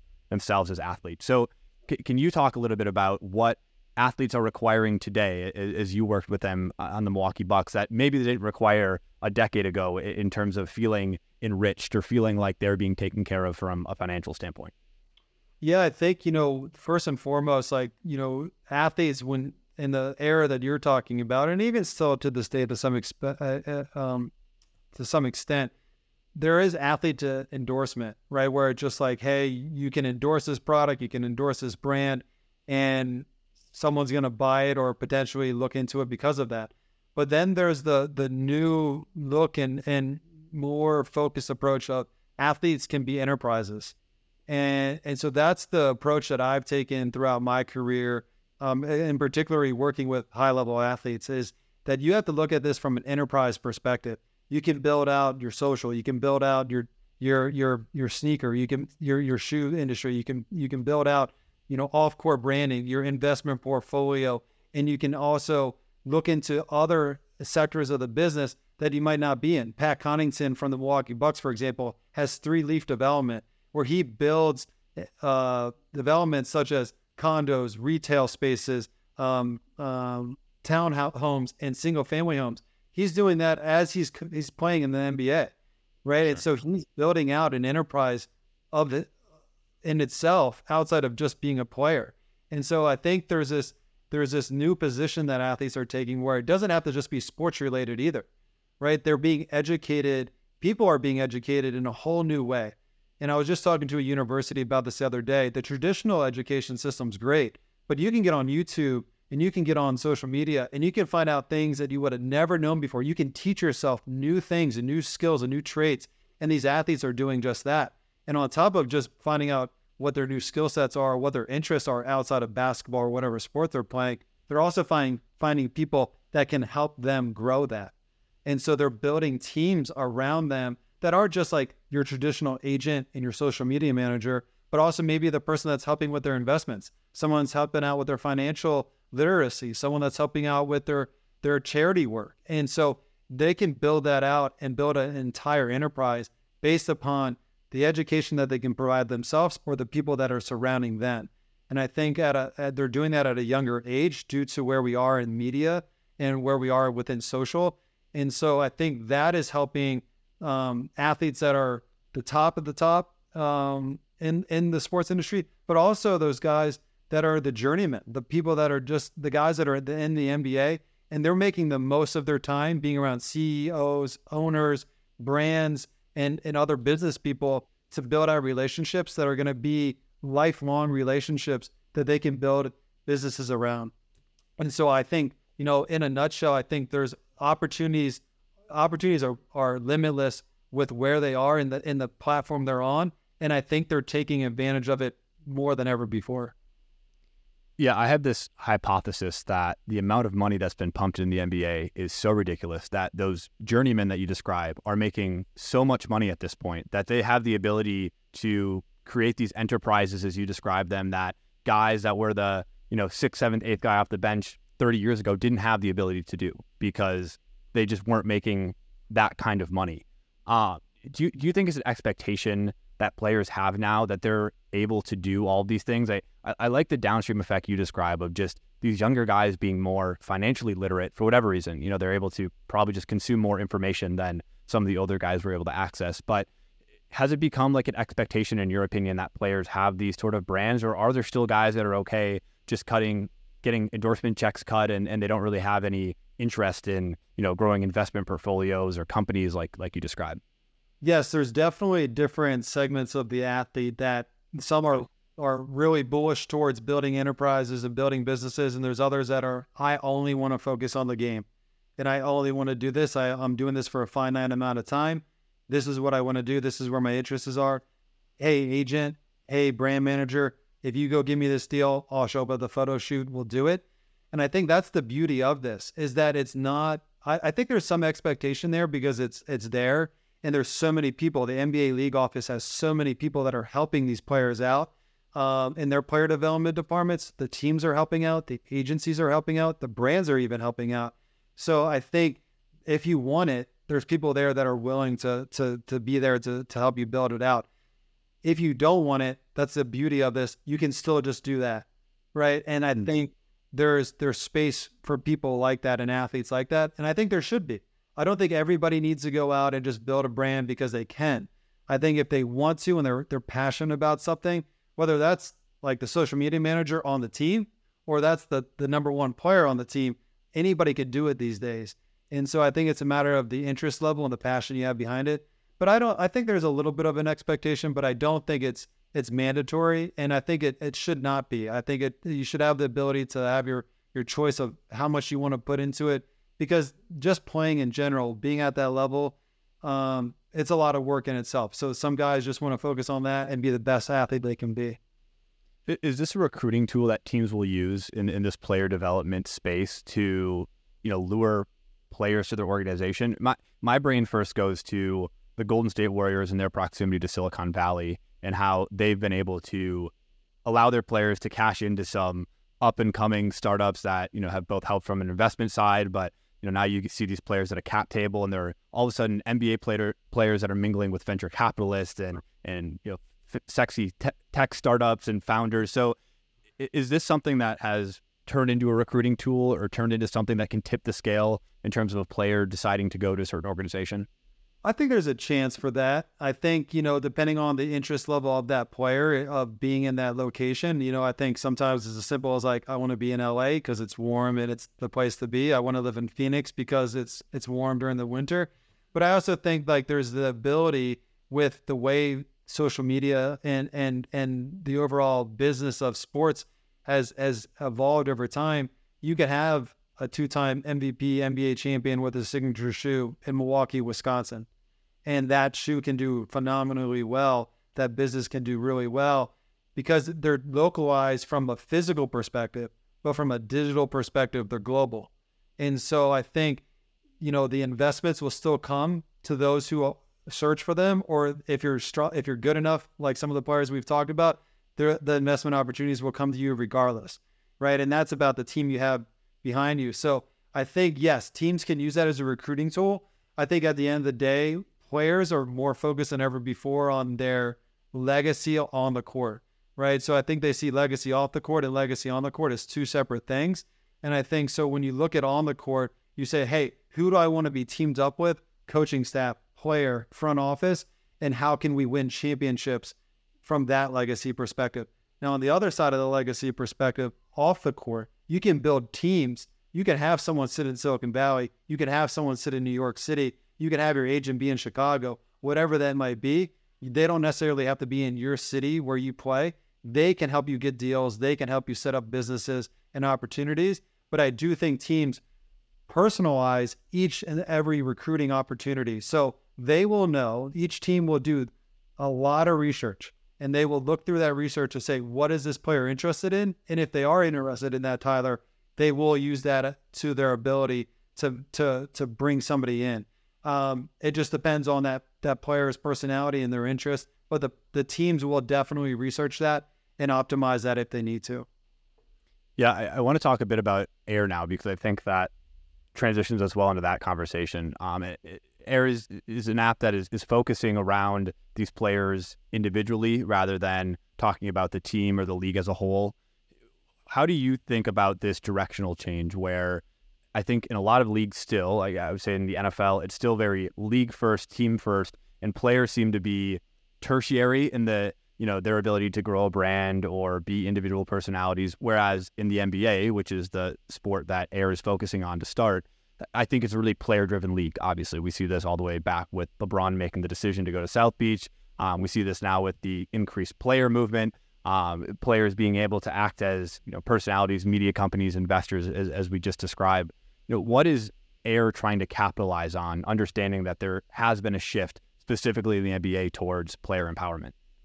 Yeah, I think there always will be an emphasis towards the league and the teams because there's that affinity towards growing up a certain fan, a Celtic fan, a Laker fan, a Knicks fan. And I think, everybody has an appreciation for what the league has built, right? They built this enterprise that is literally global. The players that you see winning MVPs, the players that are winning championships, the amount of foreign players that are coming into this league is incredible. And it's due to the commercialization of the sport. From a mass perspective. So I think the appreciation is always there. From an air perspective, we're really focusing on the affinity for the player, right? And I think you touched on it that go back 2, 3, 4 decades, it's been a very player first league because they're right there in front of you. They're playing right in front of you. There's no equipment. There's no helmet. There's no shoulder pads. It's just them. And you could sit courtside and be 1 foot away from them. And you can see their expressions, you can see their personality, you can see who they are, you can see their style of play, but also how they dress in the tunnel, how they go about their businesses. And so what we're trying to do at Air is connect the consumer to the athlete like never done before. And we're trying to do it in unique ways, right? With new technologies that are going to enable that to happen in fun and easy ways, because the athlete has less time than ever before. We've been talking about their businesses for the last couple of minutes about how they have a lot of things going on, investments, charity, business, brand, and then playing, and then family, and whatever else they want to do on their own time. So at Air, we're trying to find unique ways to connect the dots for athletes to engage with fans and fans to be able to have special moments with these athletes in unique ways from a digital perspective. Certainly. So to wrap it up here, I want to talk about your newest project, Sports Business Ventures. You discuss, I was reading through on LinkedIn how you and your wife, Ellen, who you met at Nike, and she herself is a former pro soccer player in the NWSL, created SBV. It seems like as a way for you to almost like give back in a karmic sense to all of the great mentors that you had coming up. And we've talked about a lot of them through this entire interview. What compelled you to sort of turn around and create content in the sense of, you got helped out and now you feel like you want to help other people out? I feel like there could be an argument to be made that you just want to have that impact individually with somebody. And I'm sure you have had that impact for a lot of people in your own career. But, what compelled you to sort of try to broaden this out and do it on a larger scale? Yeah, I mean, I go back to around 2008, 2009, when Jeff Tapkus, who I referenced earlier, said, Brian, pay it forward. Like, we're helping you, help out others. And it stuck with me. And so over the course of the last 15 to 16 years, I've tried to do multiple 2 to 3 informationals a week, anywhere from 15 to 30 minutes. And some of these people that I've met 10 years ago are now senior directors, almost like executive level people within the NFL, NBA, Nike, so on and so forth. And it's just been an amazing journey to go along with them as people did with me. And as I continue to do more and more around the university levels with ASU and Brevard College, I have more people than ever before asking me how to get into sports. How did I make it in? What did I do? And I tell them all my stories, and I'm happy to do so. And I said, how do I do this at scale? How do I have this amazing network of people and also this level of experience? How do I give it to someone that might not know who I am or might not be able to get in touch with some of these executives that are doing amazing things in the sports industry? Because what I found out is everybody has their own unique story and everybody has their own unique challenges. Can someone else learn from your challenges or learn from your story to be able to help them either make it easier or find out a way through a challenge that they're going through right now that's similar? And so SBV was started based upon creating an outlet and a platform for people to tell stories and celebrate people that have done it the right way and impact the next generation of people that want to be in the sports industry. And so it is a give back. It is something that, I needed when I was starting. I was a military kid, didn't have a lot of people around me that were in the sports industry and as a whole. And I needed to find a way in, and I was lucky enough to find some amazing people along the way. And that was by luck, to be honest with you, and I was ready for that luck. And so what we're trying to do is bring that access to people in different ways, whether it's a newsletter, whether it's on social or through the other mechanisms that we'll be rolling out in the next 10 to 12 months. So we're really excited to get this going. We really think we're impacting people's lives for the positive.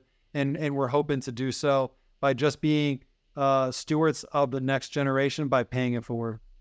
Sure. And if I can make my pitch for it, I would say two things. One, the question I get most often, growing an audience in the sports business space online is, how can I start working in sports? How can I work for you? Understanding that I work in sports. And so I think there's probably a lot of really valuable learnings in the content that you're putting out, and in just reading the first couple pieces of content that you guys have put out. I can imagine how, starting in my career, I would have loved to hear those stories and try to go in and pull out the readings and sort of unearth them as understandings for my own career. And secondly, as if this wasn't clear enough, you have some fantastic connections in some of the most prestigious sports brains in the world. So I'm sure that, I know Rachel Baker, who works at Duke and has a really interesting role as their general manager, is an indicator of that. You're going to talk to some really interesting people that are aspirational for a lot of young people like myself and even younger that want to get into sports. So that's my little pitch for it. But I have one more question, Brian. I want to first let you pitch and let people know where they can sign up and what they can be expecting from Sports Business Ventures. And then we're going to close out with one final question. Great. Yeah.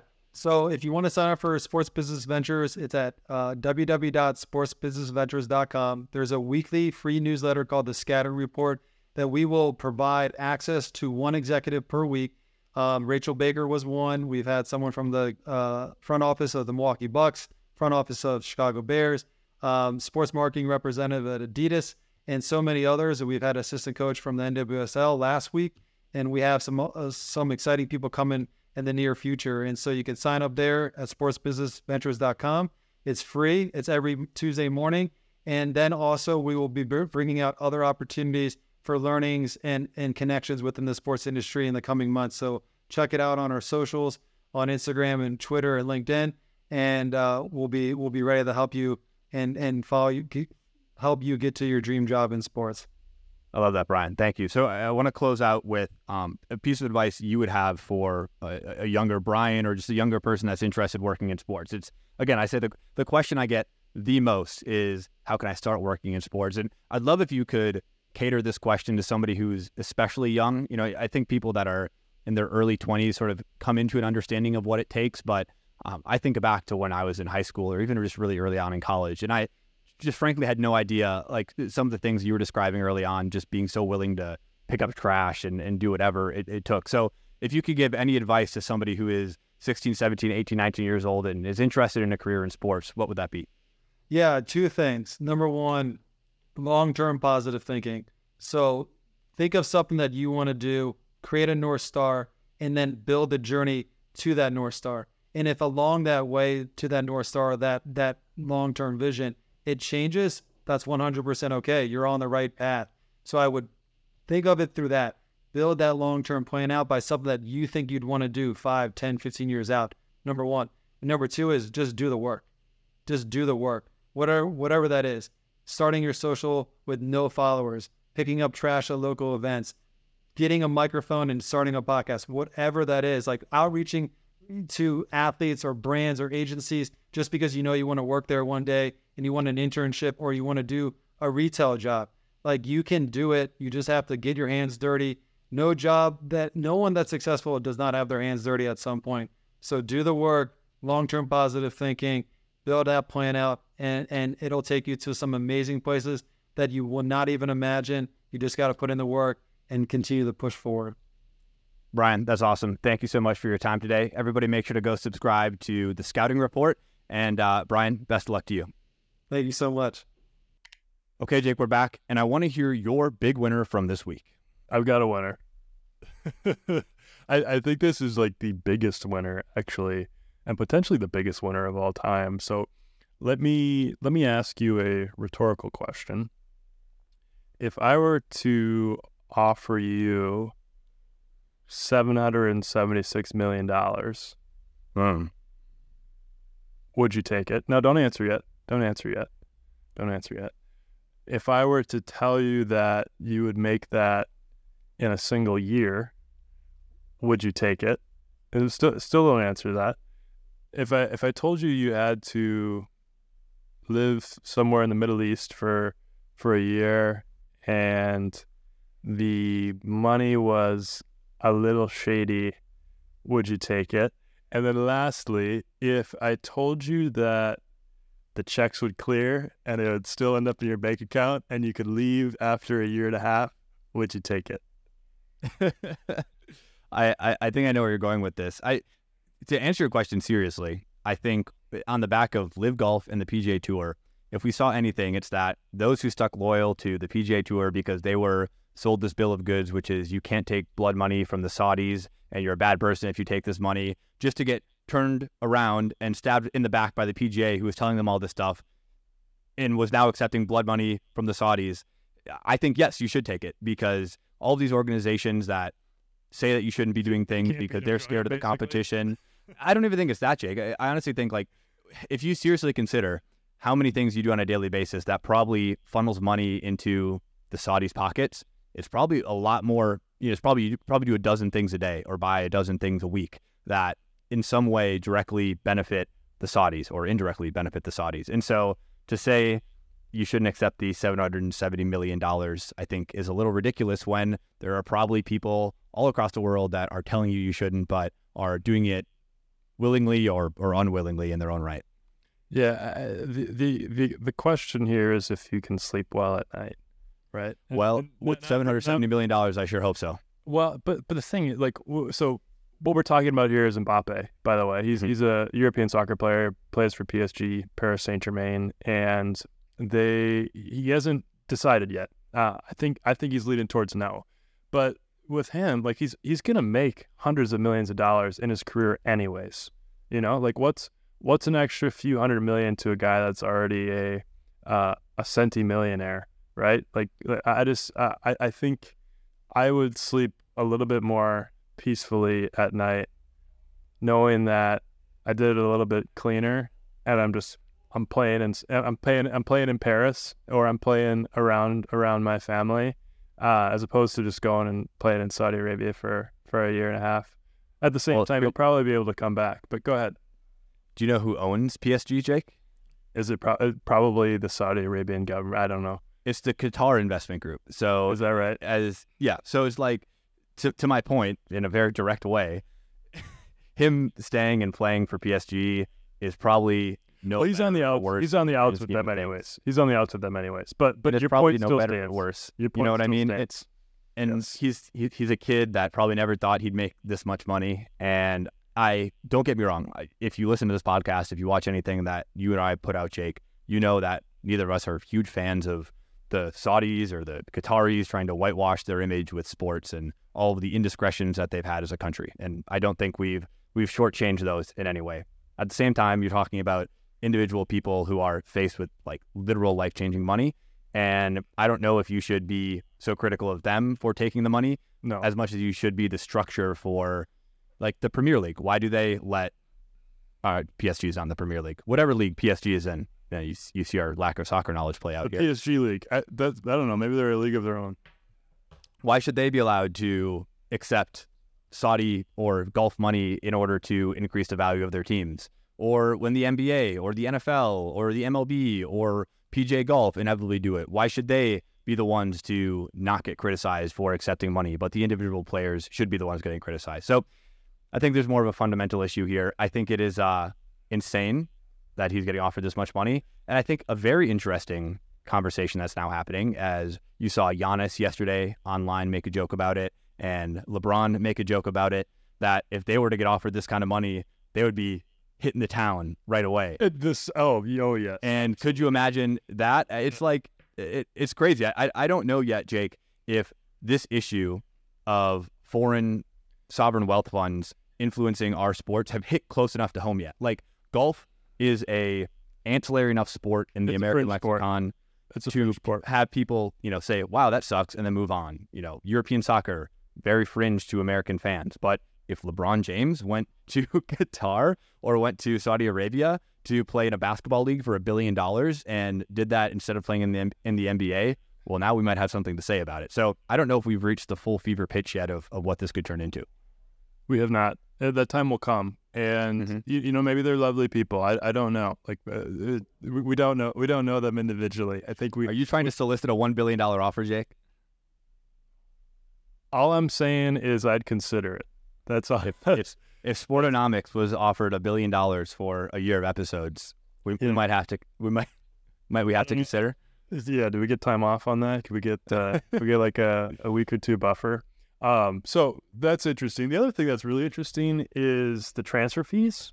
I don't know if we want to talk about that at all. That's not really a thing in North American sports at all. And we were looking at we chat GPT'd right before this, so we might be totally wrong on this. But the way that we understand it and the way that ChatGPT understands it is that in order for you to, or after you essentially acquire a person from another organization in the soccer world, you have to pay that initial organization a transfer fee. And so if you get their player, you have to pay them whatever they think is a fair rate for the transfer of that player. And then on top of that, you have to pay for that individual's salary. And so in this case, I think they were willing to pay PSG like $225 million as a transfer fee. And they came to terms on that before they're even able to have a conversation with Mbappe about coming over and playing for them, which I think is an official conversation about him playing with them, which I think is pretty interesting there. Now knowing the parties that are involved, it's really interesting. I think the interesting point there is that doesn't really exist in major American sports. As you and I know, Jake, it does exist at lower level baseball when players get picked up by certain MLB teams. So I'll just break it down very quickly. When in independent baseball, if you're playing outside of the structure of major minor league affiliated baseball, you're playing on some partner league team, independent team, and your contract gets bought by a professional league club or organization. That MLB team will then pay the independent team that the player was on for the rights to that player. So in some sense, that is like a transfer fee. I think the reason it probably doesn't exist in American sports is because we don't have competing leagues at the same level that international leagues do. There's not like a Premier League and a Saudi league. That's just a monopoly. Like there's no reason. There's no reason to steal from everybody within the same league. I don't want it's stealing, but there's no reason. There's no reason to put a tax on what's happening inside the league. And of course, NFL owners would never agree to that because they're the ones that are going to have to pay it. And so it would almost be like if the XFL and the NFL were exchanging players, and maybe something like that would exist. Yes. Okay. Well, my winner of the week podcast. Yeah, go ahead. Yeah, I think so. It's also soccer related though, which is interesting that independently we both brought up soccer related things. Might this be the sign of times are changing in America? No, it is. Yeah, I don't think so. I think I looked at your answer and my brain went to soccer, and then I knew that was on the top of my mind. So times are not changing. Still not the biggest soccer fan in the world, but okay. Go ahead. Just to set the stage, I want to make it clear. You're always going to be one of those guys, I feel like, who's going to hold on to like hockey being a major force sport in America, even at it's not anymore. I don't think so. But in any case, my big win of the week is David Beckham. And this calls into the topic of Lionel Messi coming in, scoring a free kick to win the game in his first game with Inter Miami, which was like an incredible moment in its own right in the sports world. But the David Beckham connection is interesting to me. And I think we've talked about this briefly, but when David Beckham came over from Real Madrid, which is one of these major European soccer leagues, to the LA Galaxy, this was before the MLS had any sort of notoriety internationally. Like the MLS was a real retirement / poverty league. It was not a big deal. Not a big deal, right? And so, I mean, like we're talking like arena football level, not a big deal. And so easy now. David Beckham comes over and people are like, what the hell is he doing? And, he's taking a bit of a pay cut. He's obviously playing on a much smaller scale, that the stakes are lower, like from a legacy standpoint. This does not add anything for him. But it later comes out that he's given the rights to an expansion team at a set price of $25 million once he decides to retire. And even at the time, that wasn't a great deal because I believe the most recent expansion team in the early 2010s when he came over here was only going for $30 or $40 million. So it's not like he was even getting cut that big of a deal. The right to pay $25 million didn't seem like a great pot sweetener, but he did it. And with that $25 million expansion team, he started Inter Miami. And at the time of doing it, teams were going for upwards of $100 million. So his deal definitely got a little bit better. And now as recently as the San Diego expansion team, I believe the fee for that team was $500 million. So in the grand scheme of things, you see how good of a deal he got. But his vision the whole time, whether stated explicitly or not, was he was going to start bringing over other players similar to what he did to the MLS to help grow the profile of soccer in America, understanding that if you're a major star like David Beckham or like Messi, that you can come over to America have a fantastic quality of life, have these deals that are like generational wealth building type deals. Like Messi gets an equity stake in Inter Miami. He gets equity in Apple. Like these are things that he's not getting offered in Europe because the salaries are allowed to be so high. And he gets to live in Miami. He gets to be a huge star in the biggest market in the world. And that's a pretty sweet deal. And so I think this pathway that David Beckham created, he doesn't get enough credit for. He's obviously the owner and he's the guy that manufactured or orchestrated Messi coming over here. But I think he's the winner this week because his path that he trailblazed has finally been proven out with the greatest soccer player in the entire world. And the exclamation point was Messi scoring that goal and just proving that he's still great. He can still compete at a high level, and that the attention that's now being drawn to soccer in America is exponentially higher than anybody could have ever imagined, especially when David Beckham originally came over here. Yeah. Can I call out the hypocrisy in the conversation that we're having right now? I would love if you did. And how it is really interesting. So we were just talking about Mbappe and how insane it would be for him to go to a country that was not in Europe to play soccer and take this huge financial upside in order to play there and live there and be a part of it, and how that is just totally ridiculous that anybody would ever consider doing that and accepting any type of money from a country that is not European and not a part of like the purest soccer culture in the world.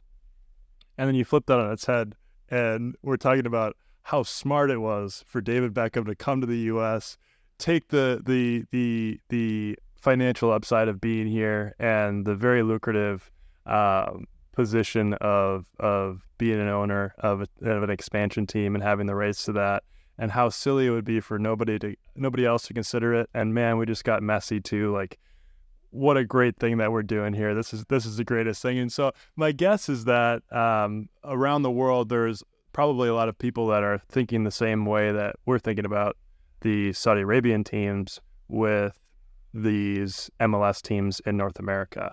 I don't even know there's probably a Saudi Arabian league, I would assume. And the teams in the Middle East play each other in big stadiums. We know they have a lot of them after the World Cup for sure. And I bet a lot of people really hate North America and these MLS clubs for pulling people over to here and getting Messi out of Europe. So just wanted to call that out. Just call ourselves. I think that's a fair perspective to have. Yeah, I mean, as you describe us Americans, talking we're the best. First of all, we're the best. We're the best, which is what we think, and we call out all of the. I think we rightfully call it all the wrongdoings of a country like Saudi Arabia. I think at the same time, a country, especially in the Middle East, could call it all the wrongdoings of America and say yes, that. For sure. Like if you look at them, like maybe their perspective is, yeah, we've done all those bad things in the past, or we've done a lot of things that are maybe like not acceptable in the Western world, but like we're on the come up, like we're doing these good things now, and like maybe we're thinking about it the same way. We've done a lot of messed up things too, for sure. Yeah. Not me personally. Not you personally. Yeah. But you get what I'm saying. I think the hypocrisy of the conversation is really interesting to me. And we didn't even realize it. I didn't realize it until you were about halfway through. I'm glad you mentioned that. I'm glad you called it out. That's what you get on this show, Jake, is just a fair, unbiased breakdown of soccer and a couple idiots just breaking down transfer fees like they're learning about it for the first time. We were learning about it for the first time live. Like, we literally ChatGPT'd this thing to figure out what the transfer fee was, because we didn't really understand the concept of it in major professional sports. About 5 minutes before the episode started. But in any case, that's what you get when you listen to Sportonomics. And we'll be back next week with more of this in sports and business. Thank you to Aaron and Ryan McFarland for producing this episode. We'll see you all next week.